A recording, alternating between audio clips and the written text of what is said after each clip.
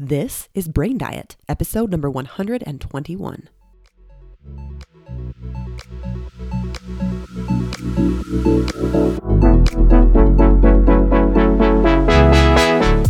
I love so much focusing on the food we feed our body, but I love even more focusing on the stuff we feed our brain.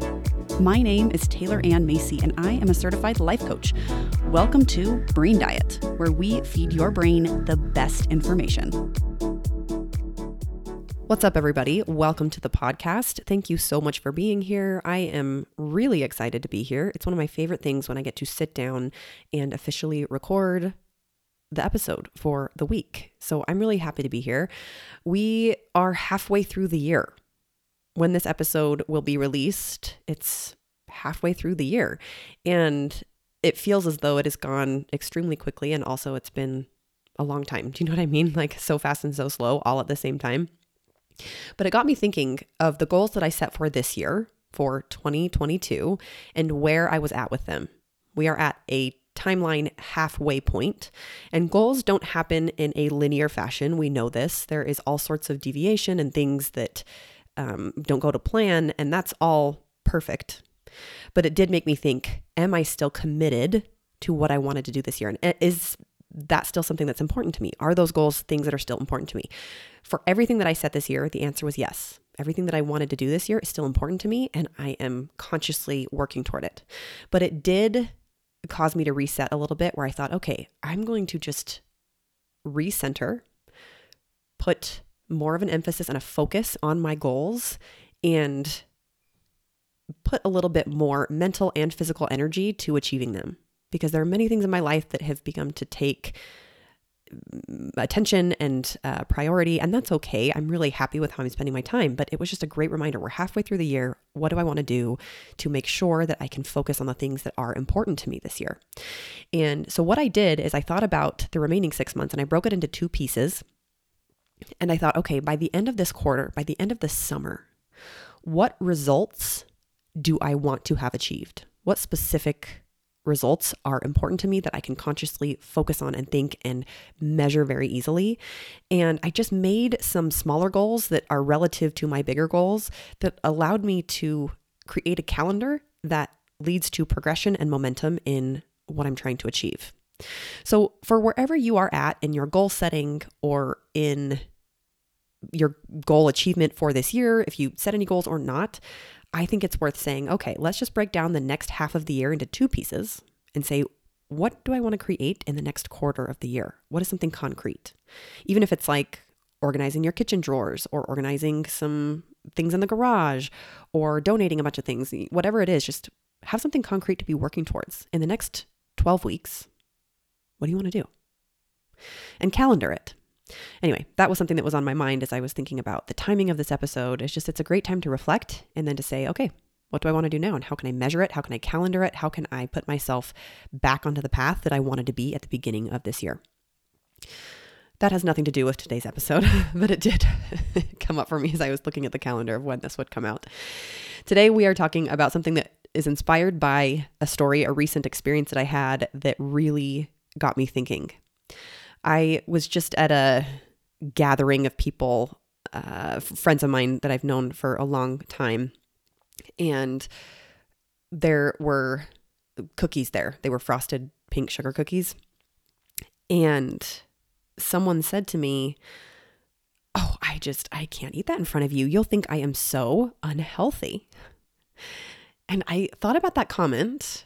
And I think they also said like, oh, I watched your reel about sugar on Instagram, and I had posted a reel a while ago of me saying something like, if I were asked to do a PSA, and I was like, I don't eat sugar. Sugar is toxic. In fact, I don't know why anyone eats sugar. And then at the end of the reel, I pretended like someone was telling me to replace the word bleach with sugar, and then it would give me a cookie. Like it was all just a silly joke of like, no, I really do eat sugar, and I would happily do things if people would give me sugar. I like treats, whatever. But I could see why if people didn't finish watching the reel, I would look like a real cocky person. I won't say anything profane, but I would look really holier than thou, and that was obviously not my intention. Regardless, I think that they had watched that and been like, oh my gosh, she doesn't eat sugar and I can't eat in front of her because she'll think that I'm so unhealthy. And I can understand where she is coming from. And as I was driving home that day, I began to think about if I could have gotten into her mind, here is what I would have guessed was coming up for her. And this is what I would have loved to have explored. And the reason that I think this is relevant for today's episode is if you have ever felt this, if you have been around another person and felt like you couldn't eat something in front of them for a number of reasons that I'm going to go over here, and how to navigate that. If that's come up for you where you're like, ooh, I can't eat that in front of them. Like, oh, they're such a healthy person. I can't eat that in front of them. Many of us have experienced this. I know I have before. This is why I felt like I could empathize a little bit with where she was coming from and why I think I have an idea of what was going on. And thus, if I could have gotten into her mind, here's what I think I would have found and what I would have said to speak to it. What I would have guessed, 3 things. Number 1 is that this person has some labels attached to food. She looks at food and might think, oh, this is healthy or unhealthy. This is bad or not good for you or, toxic or whatever. We might have these labels that's coming up relative to what it is that we eat.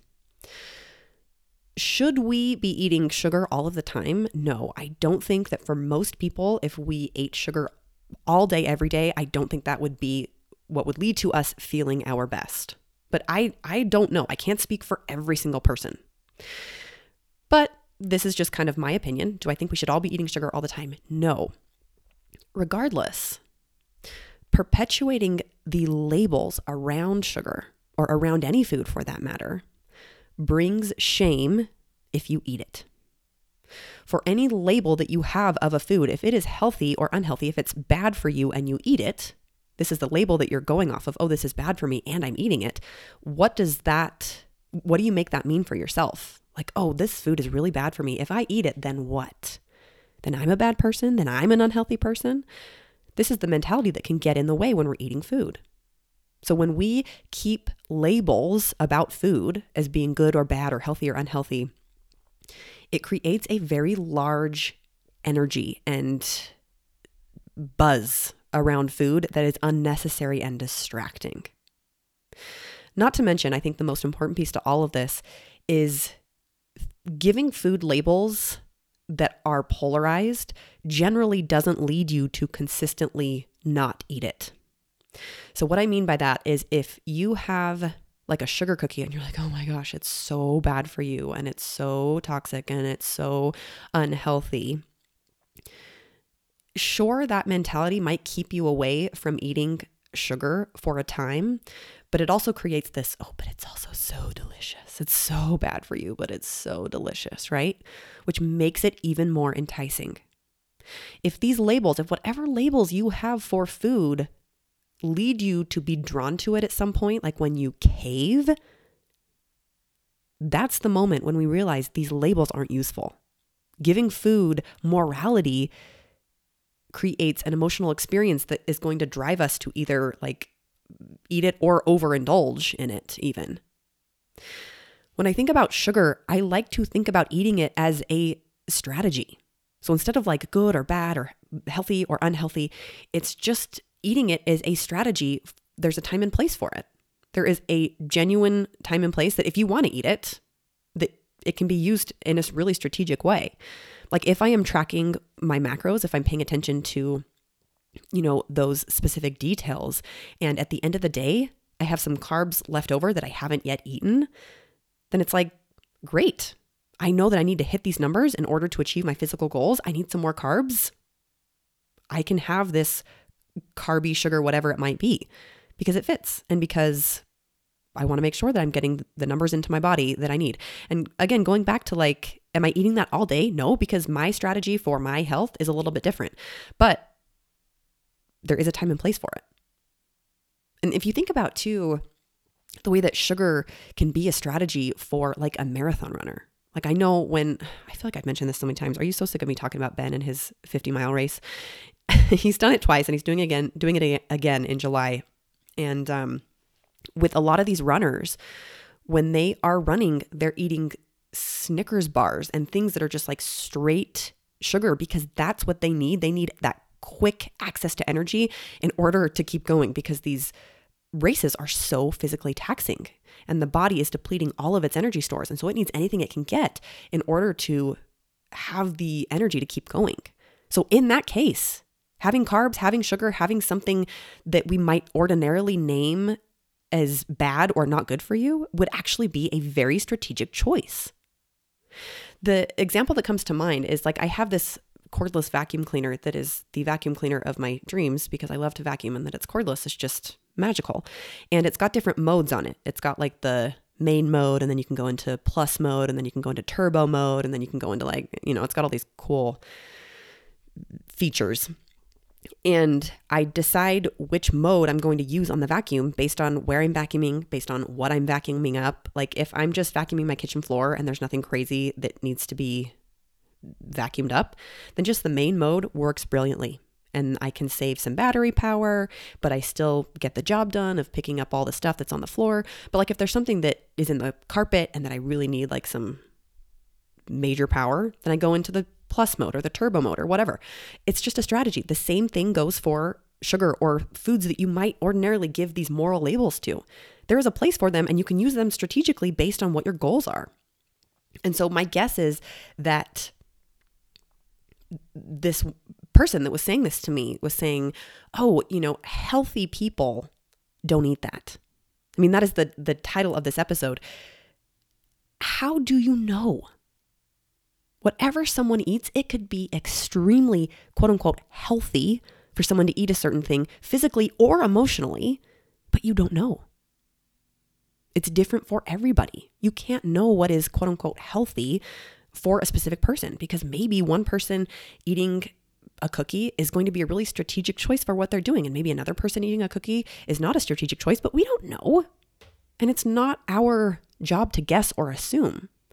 And so this was the first thing that I was like, okay, I would imagine that there is a lot of labeling going on about certain foods. And that's one thing that I would love as a major takeaway is that if I haven't already like beat my head against the wall saying this, that food is just ingredients. And the different macronutrients and the different ingredients, the different molecules that make it up serve different purposes in the body. And the more that you can learn about the function of the food in your body, the more strategically you can make choices. Even with my children, when I am talking to them about food, when they eat a cookie, instead of saying, oh, that's not good for you, make sure you don't eat too much of that. It's like, guess what? When you eat that cookie, it's going to give you some energy right now to play. Now, maybe later on, you're going to be a little bit tired, but that's okay. It's just explaining the function of the food. It gives you energy right now, or maybe it helps keep you full right now, or maybe it helps your eyes see in the dark, right? It's explaining the function versus giving moral labels to it, thus leading to shame and guilt when you consume it.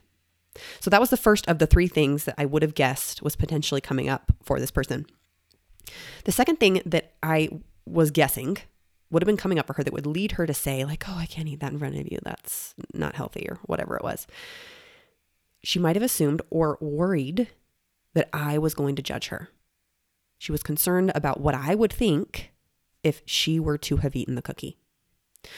She would have been afraid of my judgment. She would have assumed I thought something and then told herself a story about what it was that I thought. So obviously I wasn't judging her. I didn't even say anything. I just was like, oh, wow, what an interesting comment. And she probably thought, if I eat this, she's going to think I'm unhealthy. And then what does that mean about me? That I am an unhealthy person. People are judging us all the time. It's what we do. And not even from a hostile place. Sometimes it can be, depending on who you are, but it's such a natural inclination for us to judge, to form opinions about, to assess, to give labels to other people. And this isn't necessarily a problem until you behave in such a way where you are trying to manipulate other people's opinions and judgments and thoughts about you. Recently, I sang in a church meeting, and it was just me, and my wonderful mother was accompanying me. It was just, I love her so much. She's such a talented pianist. And I was standing there by myself, and there were, a couple hundred people in the room, and then it was also being broadcast digitally, whatever. And I was like, there are so many people, and every single person is having a different thought about me in this moment. Some people are like, wow, this is really good. Some people are like, wow, she is terrible. Some people are like, what? I don't even care. I don't want to listen to her. Some people are just not even concerned or completely indifferent. But every single person was having a judgment about me. When people judge us, we don't feel that. What we feel is what we make the judgments mean. And what's interesting is a lot of times we don't even know what the judgments are. We're just assuming. That's what's so funny is sometimes we assume the worst, just like in the case of this person. She was probably assuming the worst, that I would think she was a terrible person if she were to have eaten this cookie. And even if I did think that, which I didn't, but even if I did, that wouldn't make it true. That wouldn't mean anything about her. That would just be a reflection of me and my brain and the way that I look at the world. Just as everyone that heard me in the church meeting, what they thought about me singing wasn't a reflection of me singing. It was a reflection of them and their preferences for music and their preferences for people and the circumstances they were surrounded with. Maybe the people that were listening to the broadcast at home had distractions and just didn't even want to have a thought about the music. But regardless, it's all their brain's personal interpretation of something that's neutral, that's just factual and just informational.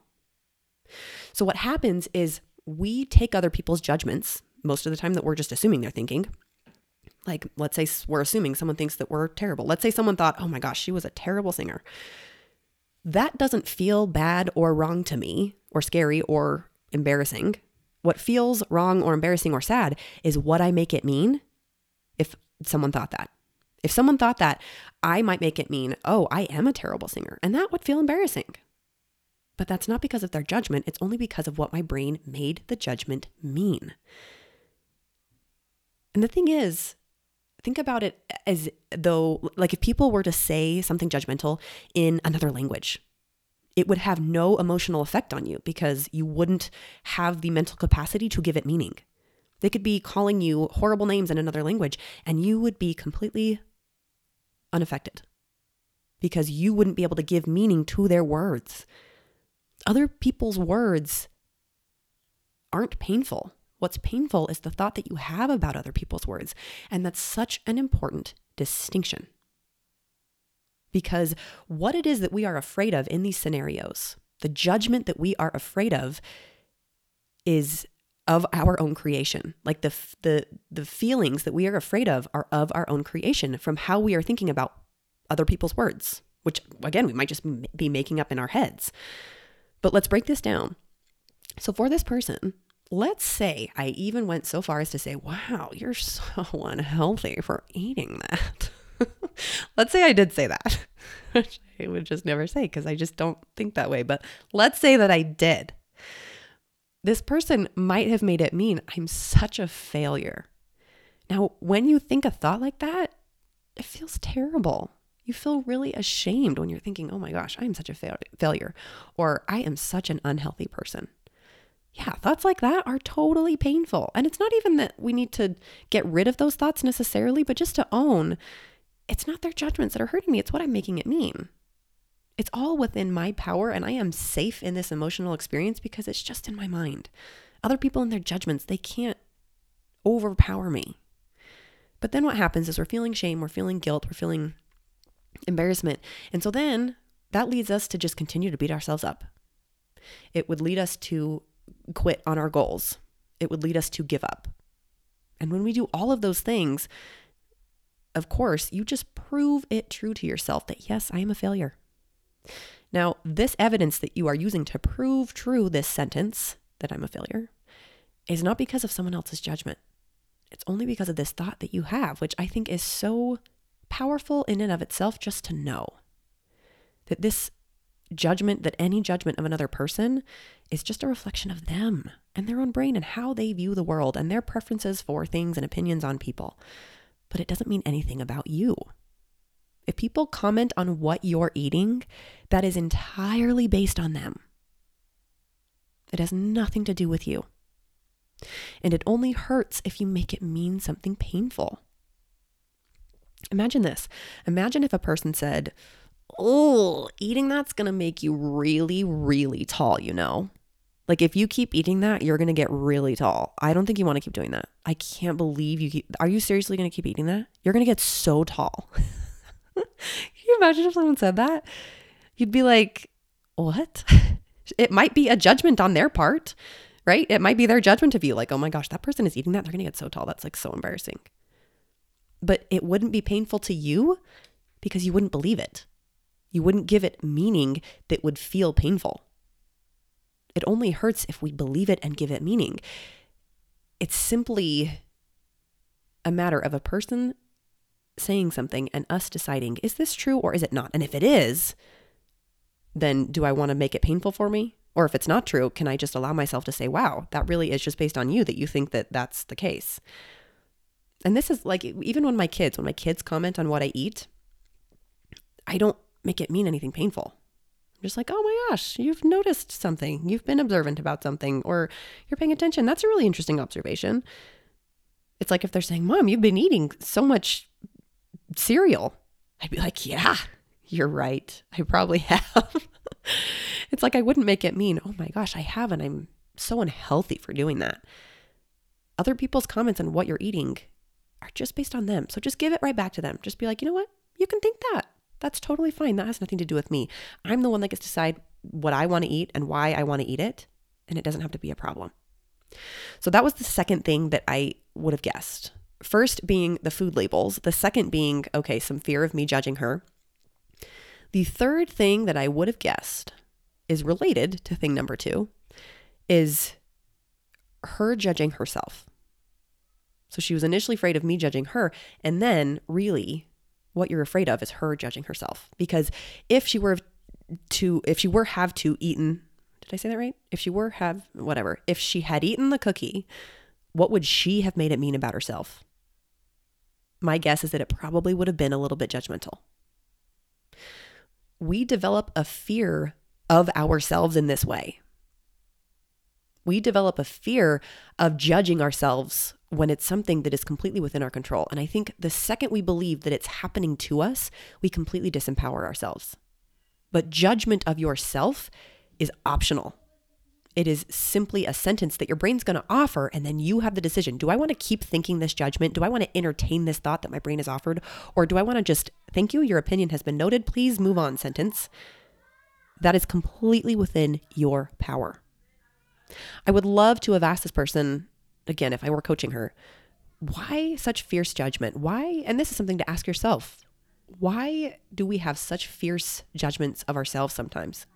There's a reel on Instagram that's trending right now where someone's saying, like, those moments when I'm being really hard on myself, I have to remember I'm talking to her or him, and it shows pictures of these people as infants and kids, young pictures of them. And I think it's so incredibly touching to think about it this way. If you were to get a picture of yourself when you were 3, 4, 5 years old, and if you were to think about the things you say to yourself now, would you say them to that version of you? I even did this with myself where I was looking at pictures from high school and I noticed I was having some critical thoughts. And I thought, if I were looking at myself when I was 3, 4, 5 years old or 15, 16, 17 years old, would I say those things to her? If I were talking to her right now in person, would I say those things? And it's such a concrete opportunity to reflect on what is happening in your mind and to decide on purpose if you want it to keep happening. So if you do notice that in your mind, if there is some judgment of yourself about what it is that you're eating, observe it and pay attention to it and consider if you, when you were a young child, were sitting right across from you right now, would you be saying the same things? Those are the 3 things that I might have guessed were coming up. And those are the 3 things that if that comes up for you, I would invite you to consider and think on. If you have labels about food that feel polarizing, notice them. Pay attention to them and pay attention to how you show up around food when you have those labels. If you are worried about people judging you for what you're eating or anything else for that matter, just give them permission to judge you, because they will anyway, and then decide on purpose what you want to think.